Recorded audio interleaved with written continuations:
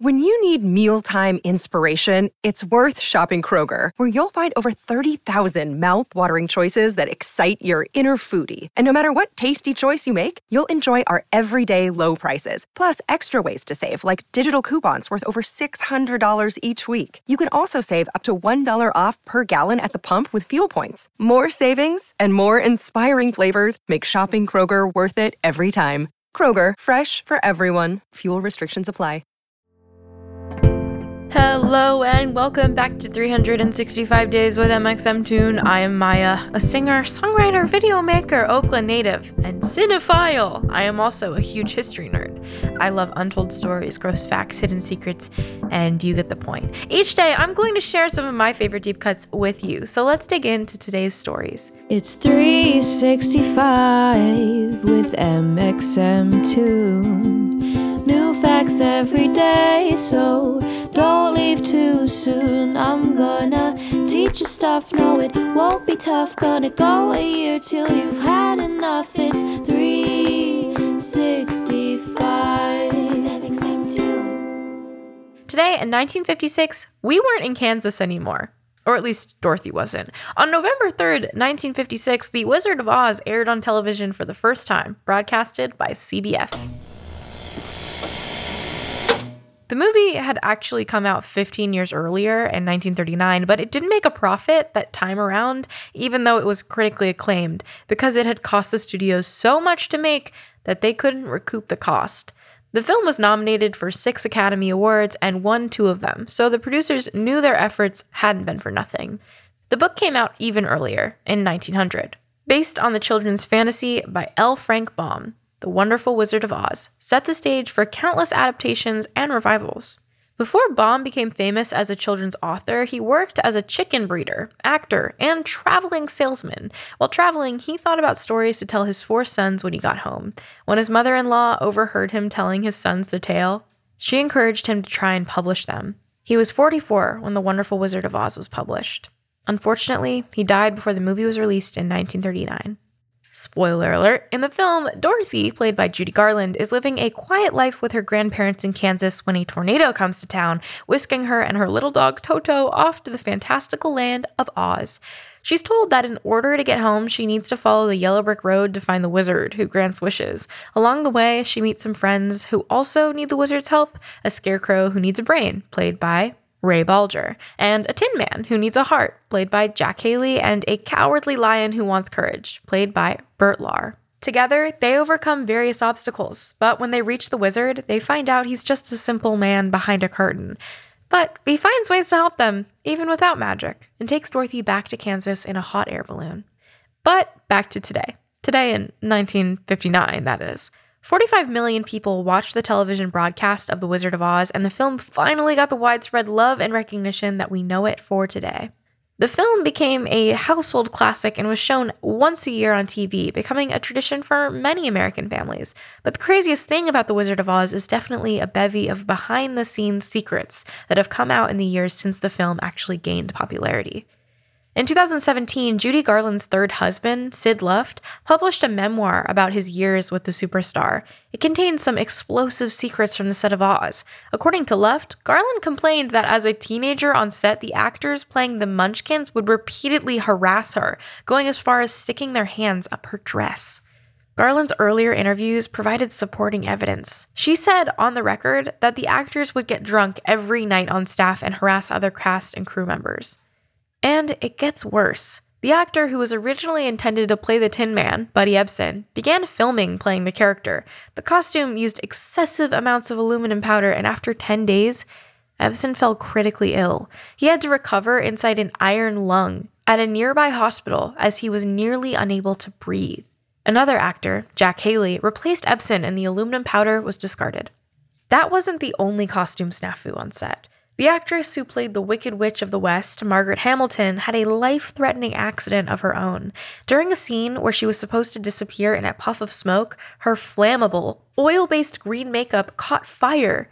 Crew members were able to put out the fire, but Hamilton suffered burns on her arms and hands. She told the director she wouldn't work with fire on the set again. Though those are the only 2 reported injuries from costumes, there were plenty of other strange wardrobe details. The Cowardly Lion's costume weighed over 100 pounds and used real lion fur. Judy Garland was required to wear a corset while filming to make her look more like a child and less like a teenager. To color the horses in the Emerald City scenes, the special effects crew used Jell-O. Filming had to go fast because the horses kept wanting to lick themselves off. Everyone's favorite cast member, little Toto, had an injury of her own. Toto was played by a Cairn Terrier named Terry. A castle guard stepped on Terry's paw, breaking her bones. Terry made a full recovery, thankfully, and went on to star in 15 more films. The filmmakers needed more light than an average set to get the film's Technicolor captured, and the lights used to make this happen made the temperatures sometimes rise to over 100 degrees on set. The weirdness continued off the set and into the future. Pink Floyd fans in an online community realized that if you listened to the album Dark Side of the Moon in tandem while watching The Wizard of Oz, starting the album when the lion and the MGM logo roars, the 2 works of art sync up in creepy ways. Songs on the album seem to match scenes in the film, and the music sometimes corresponds to the characters' movements. For instance, there's a moment where Dorothy starts to run in tune with the line, "No one told you when to run." And another when the band sings "Home, Home Again," while a fortune teller instructs Dorothy to return home. The song Brain Damaged even starts right around when the Scarecrow begins to sing, "If I Only Had a Brain." Fans now call this mashup the Dark Side of the Rainbow.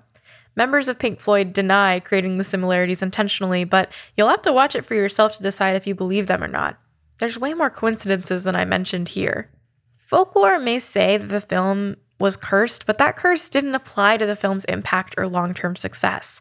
According to the Library of Congress, The Wizard of Oz is the most seen film in history, and it was selected as one of the first 25 films preserved in the National Film Registry for its cultural significance.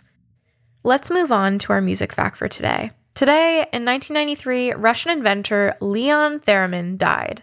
You might not have heard of Theremin, but he was a pioneer in music. He created one of the first electronic instruments, the Etherophone, though it was eventually renamed the Theremin, after Leon himself. The instrument, which makes a sliding, high-pitched squeal, provided an eerie background noise from many motion pictures as well as pop recordings like Good Vibrations by the Beach Boys. It was one of the first instruments that could play music without actually being touched. The player moves their hands above an antenna and a metal loop that controlled pitch and volume. Today, it's seen as a precursor to the synthesizer. Leon Theremin died in Moscow at the age of 97.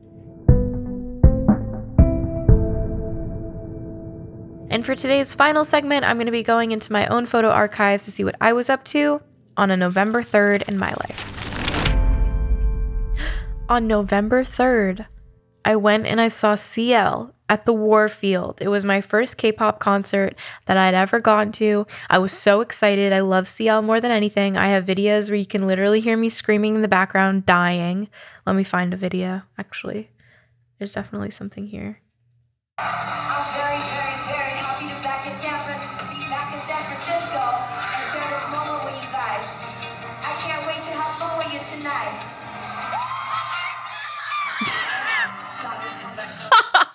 Wait, listen. So I was really excited to see her. She's literally one of my favorite K-pop artists, and I think that she's so influential. So I was crying.